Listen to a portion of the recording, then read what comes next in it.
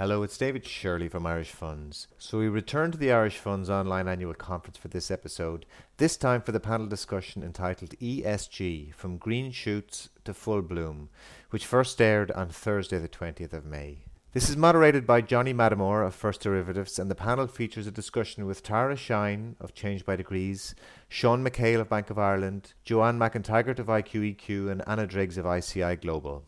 I hope you enjoy this episode and check back soon for more great content.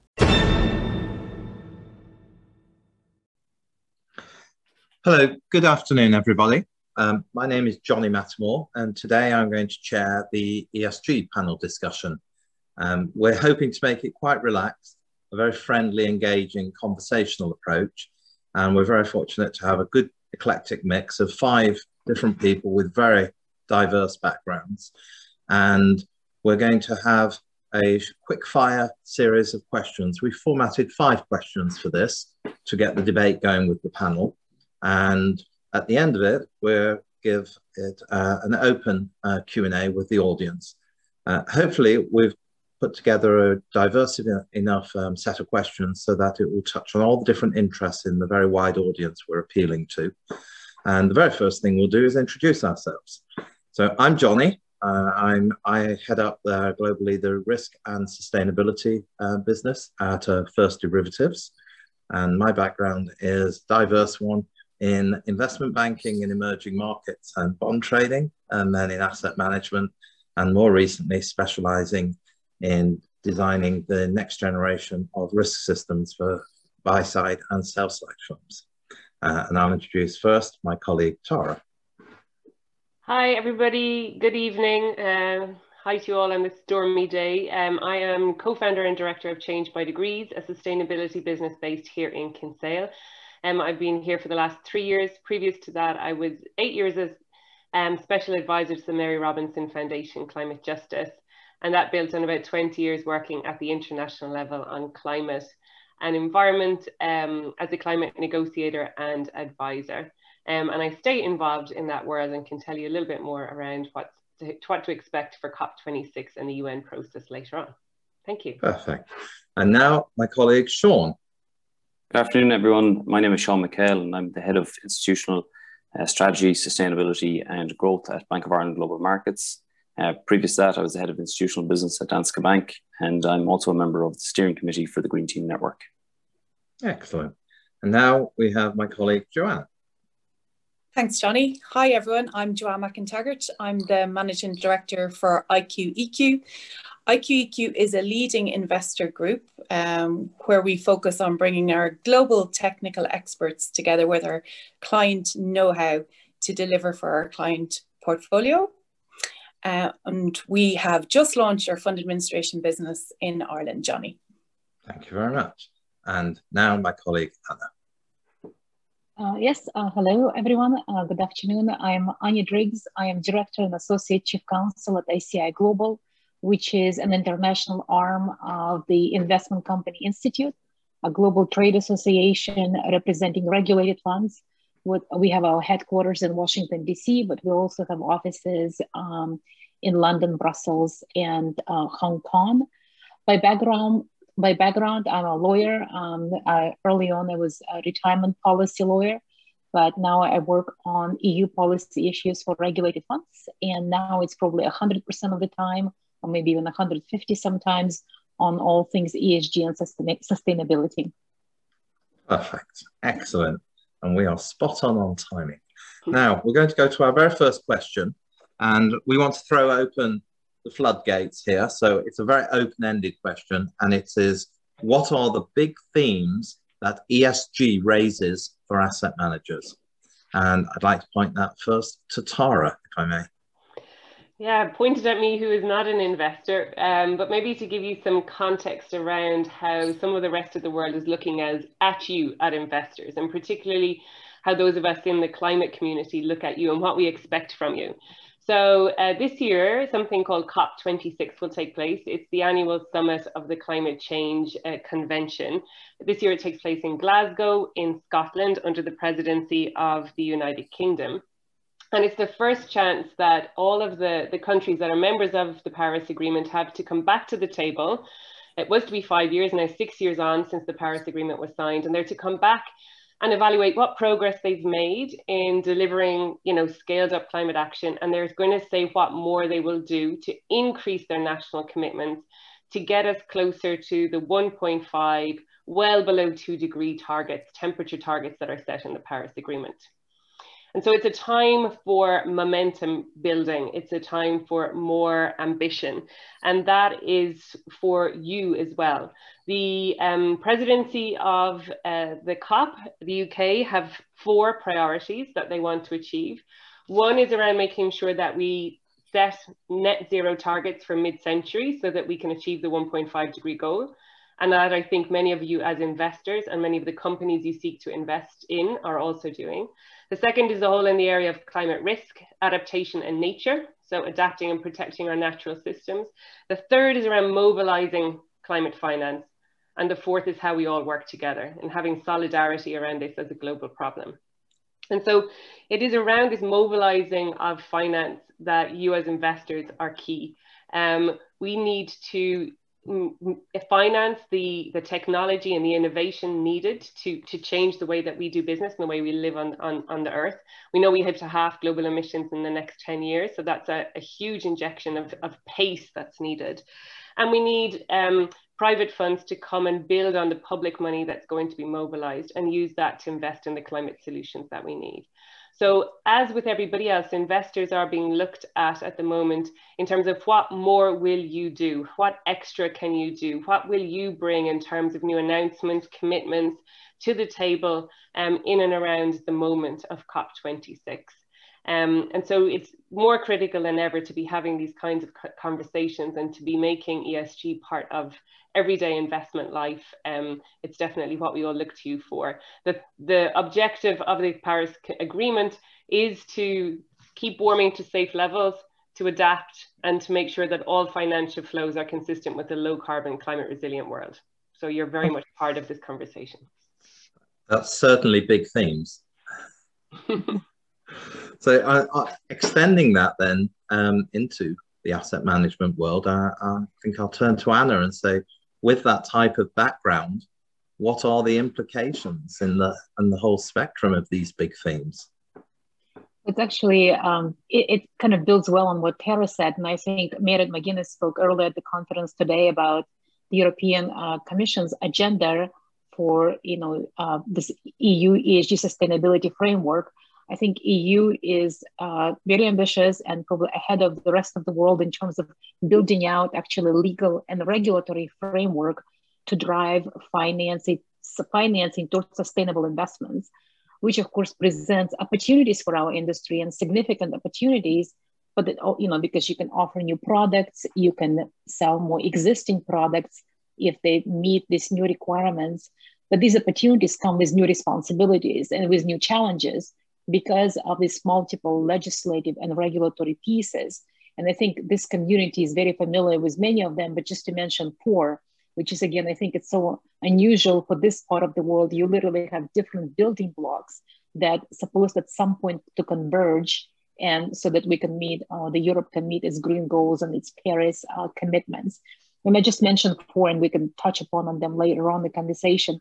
One you're all familiar with, as it presents both an opportunity and a compliance challenge, is the Sustainable Finance Disclosure Regulation.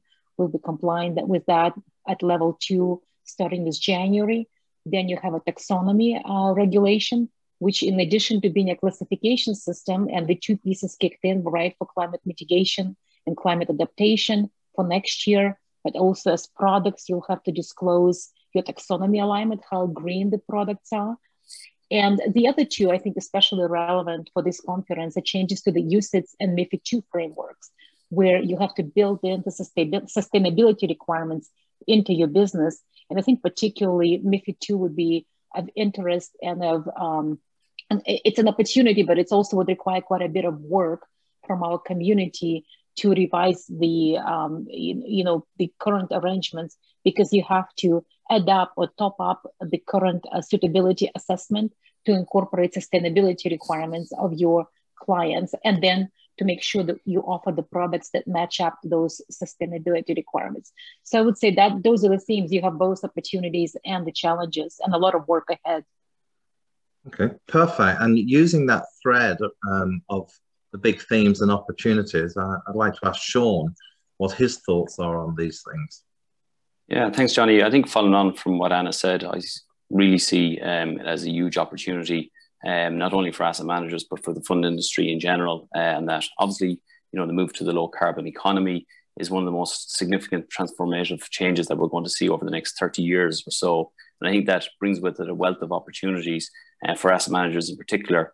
I suppose most notably is it generates a new source of funds to manage and new mandates, which in turn will lead to new products. And obviously that comes with the regulation that Anna mentioned.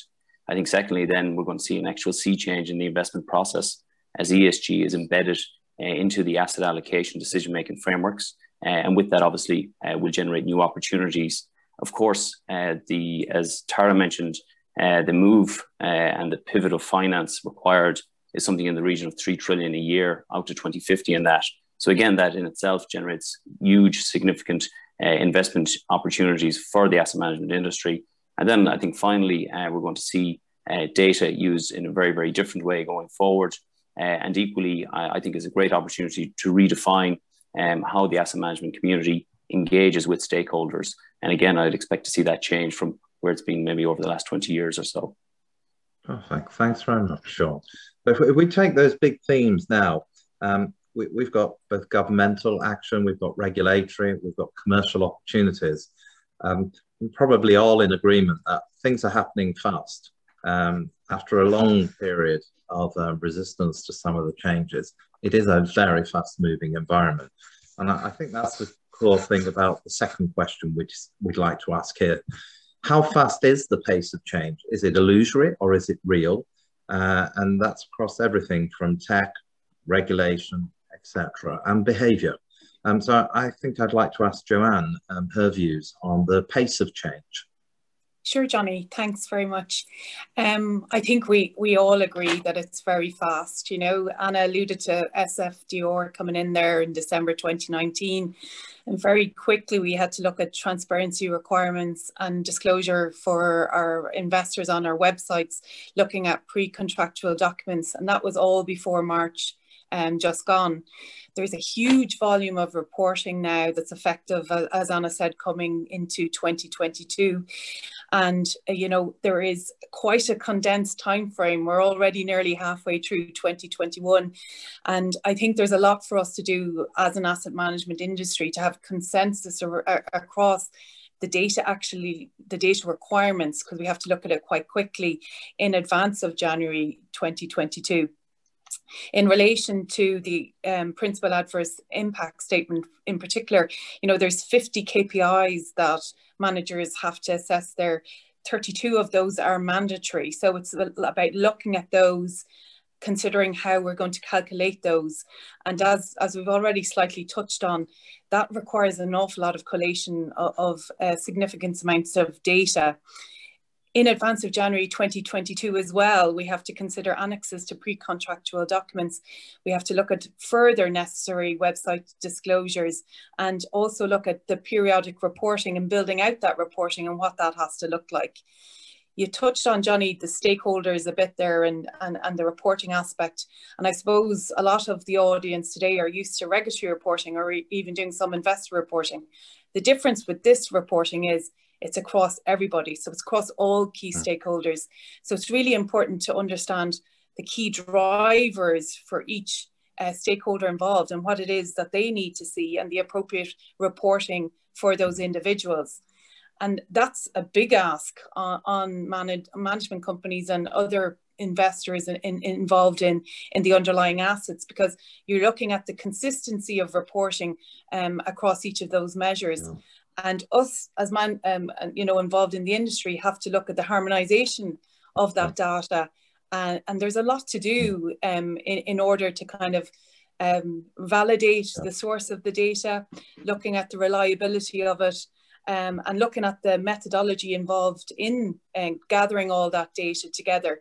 So it will involve putting in multidisciplinary teams as well, because initially looking at the strategy, as Shauna said, assessing the different risks, and then building teams around to deliver the reporting around those aspects.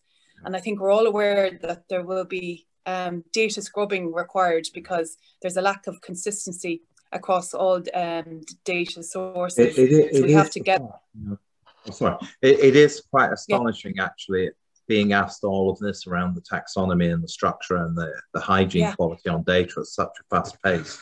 I mean, that's probably for Anna as well. I mean, you've alluded to that taxonomy. Anna, do you want to comment a little bit on taxonomy and the alignment and how you do that in an environment where you really do not have much time for experimentation? Yes, so I'll just mention, yes, exactly, taxonomy alignment, just as an example, how fast the change is and what is expected. And maybe before I give an example, I just want to mention the point that we always hear from the European policymakers. They know, they understand what they're requiring is absolutely, possibly sometimes very unrealistic to accomplish. But I think what they say is we have different building blocks, right? We have asset manager disclosure, we have product disclosure, we have corporate issue disclosure, we have taxonomy. We understand that we got the sequencing maybe out of order because we've got the asset manager disclosure done first without the corporate issue disclosure. But what the EU is saying we cannot wait. The timing is just of the essence. We have to keep moving forward. You do your best, get in there. And just to give you an example, I think sometimes when people look at the industry and saying, maybe you're whining a little too much, it is actually, the issue is real. So taxonomy alignment, right? This is for products that invest in something green. They will have to show that to what extent they're aligned with the taxonomy as of January 2022. And we just submitted a consultation response on the consultation just finished last week, meaning it would go to the supervisory authorities who will have to evaluate all the industry input. And then they will have to provide their input to the European Commission, and then European Commission will adopt the rule.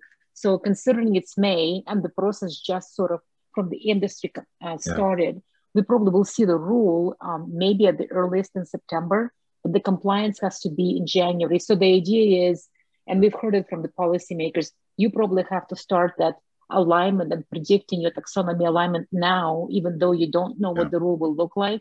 Collect the data, do your best, basically. Because we're facing that dilemma. We have the imperative to move fast, but we need some degree of flexibility for the industry to actually absorb it and implement it properly. Just going fast and throwing any old rubbish out there is not to anyone's advantage. Okay, well, we'll conclude that question there because it's an interesting segue. The taxonomy drives an awful lot of interpretation of whether or not an asset is likely to appreciate or depreciate in value. And we've been looking a lot. It's a question particularly close to my activities in the whole risk management world and how we're bringing sustainability together there. So I'd like to throw out the third question, which is how will ESG impact the price of assets? And I'd like to address that to Sean, if I may. Sure. For me in the public markets, I believe we'll see an increased demand for both equity and debt for those companies who have a high degree of alignment to the taxonomy and I think in turn then that will lead companies to increase their taxonomy alignment over time and that. So first of all, you'll have the availability of debt, and then you'll obviously have the repricing on that. Equally on the bank lending side, I think that with the proposed requirements for banks to report on their green asset ratio and that, again, that will lead to competition for those loans which are deemed green, high taxonomy alignment, and of course, which will bring the corresponding pricing and margin pressures that one would expect to see. Of course, the space in terms of sustainable finance is evolution at quite a pace, and that there's over $1 trillion equivalent of sustainable debt now in the market, and that, and the products continue to evolve in that. So we've seen, a huge increase in the use of sustainability linked loans and social bonds because of COVID and so forth. So again, I would expect to see that trend continue, particularly obviously post the stress tests that the Bank of England and the ECB are due to conduct in the coming years. I would like to take the opportunity to comment on this myself. The risk management we're doing in the market, no regulator wants a financial institution to change their risk infrastructure. What they want them to do is to use the existing plumbing I've found and develop scenarios so they can be informed of where the gaps are, especially in the, I know this is Irish funds, but in the banking system, in particular on capital. But that feeds through directly to how do the banks syndicate? How do they distribute bonds, equity? How do they support secondary market activities in those? And that's critical for funds for the integrity of the ecosystem of the buy and sell side. And we've been classifying the major impacts into 3 buckets. Number 1 is what will happen on carbon taxation as a global policy. Any type of taxation will lead to a haircut on future cash flows for those firms that are actually off the trajectory curve for decarbonisation. The second is, in parallel, as well as any carbon taxation impact on their cash flows, they're going to have to be investing in OPEX and CAPEX to actually achieve the transition. So there could be 3 major whammies here hitting future cash flow modelling. And we expect that after COP26, when we get clearer direction on the transition path and also on carbon taxation policy, that there's going to be a sudden wave in attempting to revalue global assets. And that'll have 2 impacts. The size of that haircut will both cause a revaluation net present value on these assets, but also a re-ranking of assets. So it could be an incredibly complex as well as a disturbing phase for the market with a lot of noise for a lot of time. Now, I think that will lead neatly into the impact it will have on different types of firms. Large listed firms versus smaller listed and the unlisted SMEs. I think I'd like to take our ideas about price impact, therefore, and offer them to Joanne for comments around the different types of asset classes. Sure. As you said, Johnny, it isn't going to be cheap in terms of for companies complying with the ESG reporting and what's necessary around that. There'll be the additional processes that we've touched on, the technology that's going to be required, and also upskilling people so that, they have a familiarity with what's required and also have an understanding what they need to do. Large organisations obviously are naturally going to be subject to the full suite of organisational requirements, but smaller entities should be eligible for certain exemptions. So that will make a difference naturally on the investment required compared to the different size of the organisation involved. I know Irish Funds did an estimate for us, and it's probably worth calling it out here, that for a mid-sized manager, it's going to cost them in the region of 250,000 to 600,000 just to kind of be prepared for the ESG data that they're going to have to pull together. For a larger fund manager, that could grow up to 1.5 million. So as you said, Johnny, it's going to have quite a significant impact perhaps on returns when you look at the spend that's going to be required to remain up to speed with it. And there is, I suppose, as we've touched on already, there is that absence of standardization on the data. So, there will be an increase of spend just to kind of come up with the standards required from the regime. But maybe looking at the opportunity side then, obviously, because with every new regulation, a new obligation, there's always an opportunity. And I think what we'll see more is, startup companies in the tech space in particular, and even opportunities for companies like IQ-EQ with our tech solution that we have for managers to be able to gather their data around ESG and looking at the different type of perhaps support that these types of vendors can offer in the area of digitalization around it, and I suppose we have been lucky to be selected by the Commission originally to kind of be part of this strategy, and that was on the basis of efforts that we've made so far as part of IFS 2020. And I think everyone, obviously more Tara and Anna in particular, and yourself and Sean, Johnny, we're all behind the Green Initiative and the sustainability agenda. And I think it will lead to opportunities post-COVID-19 in terms of trying to be really part of this and driving the transition to a green, low carbon, sustainable economy. and it can only result in opportunities. I suppose the other area, Johnny, is the opportunity to upskill our staff. And that is giving other players in the market the opportunity to support us in upskilling our staff naturally as well. May I ask on the skills, actually? I mean, there are different areas. Some things are mandatory, some are voluntary. Yeah. I wondered who could comment on the voluntary versus mandatory. Sean, would you be interested in commenting on that? Yeah, sure. I mean, obviously, the non-financial reporting directive is there today. That's soon to be replaced by the CSRD directive, which goes much, much further in that. So the non-financial reporting directive today covers approximately 11,000 firms, public interest firms, whereas the new directive will extend to about approximately 50,000 firms and that. So it'll go much, much further in terms of firms in scope, and equally will speak to a much more detail and that, which is a direct response to the asset management community need for good quality data, and that equally. And sometimes we hear that firms say, well, I'm too small, it won't apply to me, and that.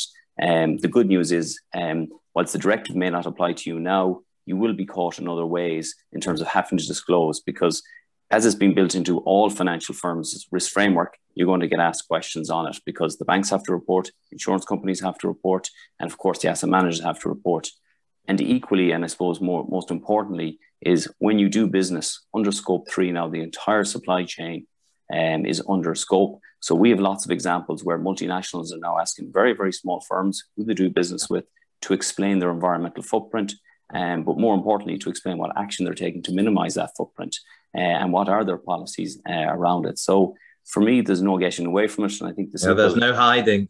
There's no hiding. And I think the simple message is to start to embrace it and to develop out your policies, to use a science-based approach, and actually use it, as an opportunity to grow your business. Well, look, on that note, I think it's fair to say that this isn't a gradual change. This isn't necessarily a voluntary change. This looks like a fundamental shift in business practices, and that has rather gargantuan implications around the globe. So I'd like to turn to maybe an open-ended final question for you all. Every single project I've ever been involved with, and every business I've been involved with, nearly in every occasion, the question is always, come on, I know it's tough, but what does success look like? So here's your open-ended question to close this session out. What, in each of your view, constitutes success in this space? And that's first to Anna. I think this is a very hard question, but I think maybe I'll say what's the beginning of the success maybe for asset managers, and I think it's the clarity of vision. I think it will start from the top, and because some larger companies may be able to have a broader goals, but if you're a smaller company, I think it has to be very clear what is it that you're trying to accomplish, and then build from there, build the products from there, communications from there. And, in the compliance will come into place as well. So I think it's the clarity of vision. All right. A stake in the ground for clarity of vision. Excellent. Yes, yes. And Tara, your view of the world. Yeah, so Anna said at the beginning that what we were aiming for, say, with the EU directives, was that for sustainability, to build sustainability into every business. And I guess that's what our priority is in Change by Degrees. So we're in the business of helping all of those companies that you as investors, or the companies you invest in, these may be the suppliers to them, want to access their goods and services. And so just as Sean said, their businesses and their business models also have to be sustainable. So this is something that trickles right down along the train.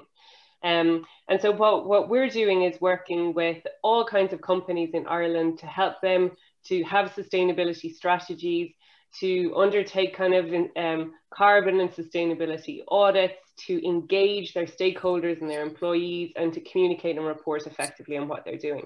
And that applies to all our SMEs in Ireland, all our companies that are significantly larger right now, not investors, but also part of this same ecosystem that we have to grow so that there are businesses to invest in.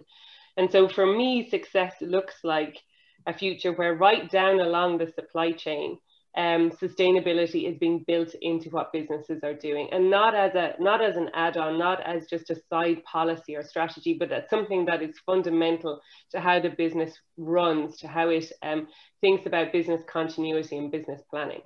And that to me is exciting. It might sound a little daunting, and as you say, Johnny, the pace of this change may sound a little daunting, but within that, I think are massive opportunities for Irish businesses to really get ahead and to create like good quality jobs, employment and revenue into the future. That's excellent. That's a great vision of success. And now, Joanne, your view of success in the world in here. Sure, Johnny. As Anna's mentioned, I think it is a top-down approach. So success is strong governance at a board level, and the board understanding the key risks around this, understanding the climate risks, understanding the liability that could be ensued if they weren't to get this right. And so they need to be bought into this concept. And what's really important about that is they need to then invest in their people to ensure their people understand, as Tara said, it is a trickle-down approach to this. But if you don't get it right from the top down, but also the bottom up, you're going to not be able to deliver on it. So I know I touched on it already, but the education of the people throughout each of these organizations is really critical. And so I know the Institution of Bankers have looked at sustainability matrix and where the gaps might be and are building programs around, and that's great. And Sustainable Finance are working with Irish funds to do the same. So I think the education bit, we can't underestimate how much that's going to cost, but how powerful it is.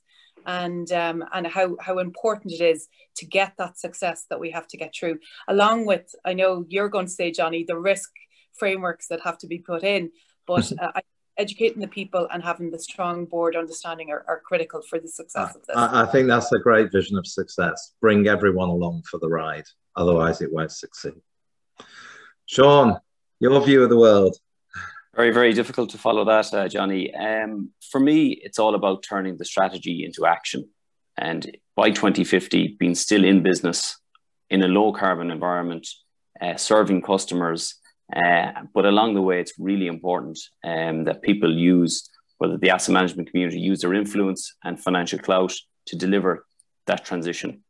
So for me, it's turning good intentions into concrete actions to actually deliver on the Paris Climate Agreement and that. And to me, that means that when 2050 comes around, you'll not only have a vibrant business, but a much bigger business with a very satisfied customer base. And to close, before we have questions, here's my view. My number one thing is, success is do not fake it. If you don't do it with conviction, don't bother doing it at all. And the other element of success, you must measure. You can't manage anything without measuring. I know we hear it all the time, but it's true. And be public with those measurements. Don't hide them in case you're worried of missing them. If you miss them and you're doing it with conviction, then you get back on track. That's what I think will be success. And I truly believe that will make companies both profitable and sustainable in every sense of the word. Right, I think we can turn to some questions now. We've got 8 minutes remaining. So if everyone's happy, I will take a look at some questions. Okay, let's have a look what's in that. So one of the current challenges for asset managers having to get their pre-contractual disclosures scrutinized. So a very long question, actually. So here's first thing one. Understandable to the regulator and the investors. Two, comprehensive enough to cover SFDR. So do you have suggestions on how you make it comprehensible enough to cover SFDR requirements and understandable to the regulator? Maybe I'll take this one. So it sounds like a very legal question. And then I'll take it not because I know the answer, but it's just acknowledging that this is probably one of the biggest challenges that we see in the SFDR compliance. And maybe like to mention, and it's probably not that helpful, but there is an overriding concept in the SFDR that your statements cannot be misleading. So you pretty much have to and there are specific requirements. So I think SFDR is also very granular and telling you what you need to do. But I think at a high level, it's kind of like explaining basically what are you trying to accomplish and how you're trying to accomplish it. I think the challenge with SFDR though, it's a pre-contract, like it's the requirements for pre-contractual document. And it's something that targeted to the end investor. So not in a way to the consultants and the people who specialize in crunching and pulling out the most technical data. So while the SFDR requirements, they try to create a lot of information with good intentions, but it's probably a little bit too much for the pre-contractual information. So I think it's sort of the challenge is built in the law, and I think it's just doing your best. And I think maybe with time it will evolve and people will realize how much or how little to include. We've made a lot of comments on this point when SFDR was going through legislative process, when the SFDR RTS was under the consultation, saying, make sure you reach the right balance for requiring information. Something should be in the prospectus, but something, just put the placeholder in, or not a placeholder, a cross-reference to a website, so people can go and get more information, create layer disclosure. I think SFDR still probably requires quite a bit of information in the pre-contractual information, where it's probably going to be so much that I think a regular investor probably will have a hard time understanding everything that's required to be disclosed. But I think the key message is just it has to be not misleading. At least you have to state your objective, how you're trying to get there, and provide some metrics. Okay. Next question. We've still got a little bit more time. What is the panel's experience so far with managers' classifications between Article 6, R8, or 9? Who's in a good position to take that for the SFDR again? Is that another one for you, Anna? I'm happy to start. And, I think this is, again, one of those questions that's every single call we have, a conference, that's the question: how do you classify the products? And maybe the commission will provide some further guidance, especially on what constitutes an Article 8 product, right? It's a product that promotes an environmental or social characteristic. I think, again, I think the challenge, I think where some people, Article 9 products are maybe a little easier, because you have to have sustainable investment as its objective, so the stricter guidelines. But Article 8 products, I think we'll see, and we've heard this before, maybe some recharacterizations as the industry settles and the regulator settles on what this means. And maybe to connect it to the MiFID II changes, I think our industry is still digesting what this means. But while Article 8 seems to have a fairly broad definition, for distribution purposes, you really limit it to products you can offer when a person asks for a sustainable product. You can't, it seems like, at least initial interpretation, you cannot just offer all Article 8 products. It has to be either a taxonomy aligned product or product with minimum in the sustainable investments under SFDR, a product that considers principal adverse impacts, meaning does the product consider adverse impact of its actions on the sustainability factors. So basically, I think it will be, I think the Article 8 will see the evolution of that product as we go along. Joanne, you're nodding, so I think you have to maybe share your view. No, I'm just totally agreeing with Joanna. I think one is it's quite easy in the sense for Article 9, because there's no grey there. You're either doing it or you're not, and I think that's the challenge, isn't it? Really. Does that make people fearsome, Joanne? If they go for Article 9, it might be too constricting. Yeah, people absolutely. might just shy away from it. No, absolutely, Johnny. Yeah. So could it just become redundant almost because nobody in the industry sees it as appealing, or do you think there may be a few brave souls who go after? Well, I think if their strategy is totally supporting sustainability, then they won't be afraid, because that's what their product offering is. So naturally, all day long, then there'll be Article 9, because that's the ethos of their strategy and what they support. So it's grayer if it's part of your strategy, and then you have to get the balance right. So in that regard, you're more falling into 8, really, aren't you? If you're just kind of doing a bit of it, and that's the challenge. Right. Well, we have time for one final question, and it's actually an interesting one because it talks about the progress under environmental, under ESG, seems to be quite well understood, and there seems to be a lot of progress. But applying the same type of scientific approach to societal issues clearly is a lot more challenging. Would the panel agree that whilst E is progressing, what could we do to progress S? Is that that's a tough one. I could start on that one, Johnny. I think the question also relates to what about the poor G too. So yes. I think a lot of the work that I do with businesses and organizations is around going back to the very basics of what is sustainability. We do an icebreaker where we ask people what color is sustainability, just to elicit that most people think it's green and it's environmental. And then we spend time unpacking that and saying that it's not, and that it is this balance of economic, social and environmental, and it's getting the balance right that's the gold in all of this. So I think when I look around, many of the larger companies we work with are struggling to kind of connect the dots between their different silos. So they might be doing great work on diversity and inclusion, but it's completely disconnected from the work that they're doing, for example, on environment, carbon and climate. And within that then also, to go back to the points made by Joanne on education, because this is critical for governance, is does anybody understand or have any literacy in this, particularly at the level of the board? So board level literacy around what ESG is, around what sustainability is, around what climate risk is really critical to us actually being able to deliver on the promise that ESG holds. So I think that we have a lot of work to do in the next 5 years or so to help even companies that are quite progressive to reconnect the E, S and G, the E, S and E of sustainability. And that's a challenge I hope many will be up for and open about. Well, I think that's a wonderful note to finish on. There's a lot of work. I think it's all going to be good and enjoyable work. And it's quite clear this panel is definitely on the path and completely dedicated.